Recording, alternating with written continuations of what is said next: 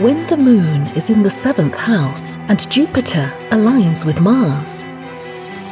Then peace will guide the planets and love will steer the stars.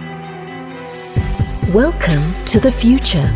The new Age of Aquarius podcast is all about enlightenment and explores how spirituality and science will come together in the new age. We will talk with astrologers, scientists, and other truth seekers each week to learn more about what tomorrow may bring. We will be asking the questions we all want the answers to. Will robots rule the world? What will dating be like in the virtual world? Do soulmates really exist? Or will Ben Affleck and J-Lo last?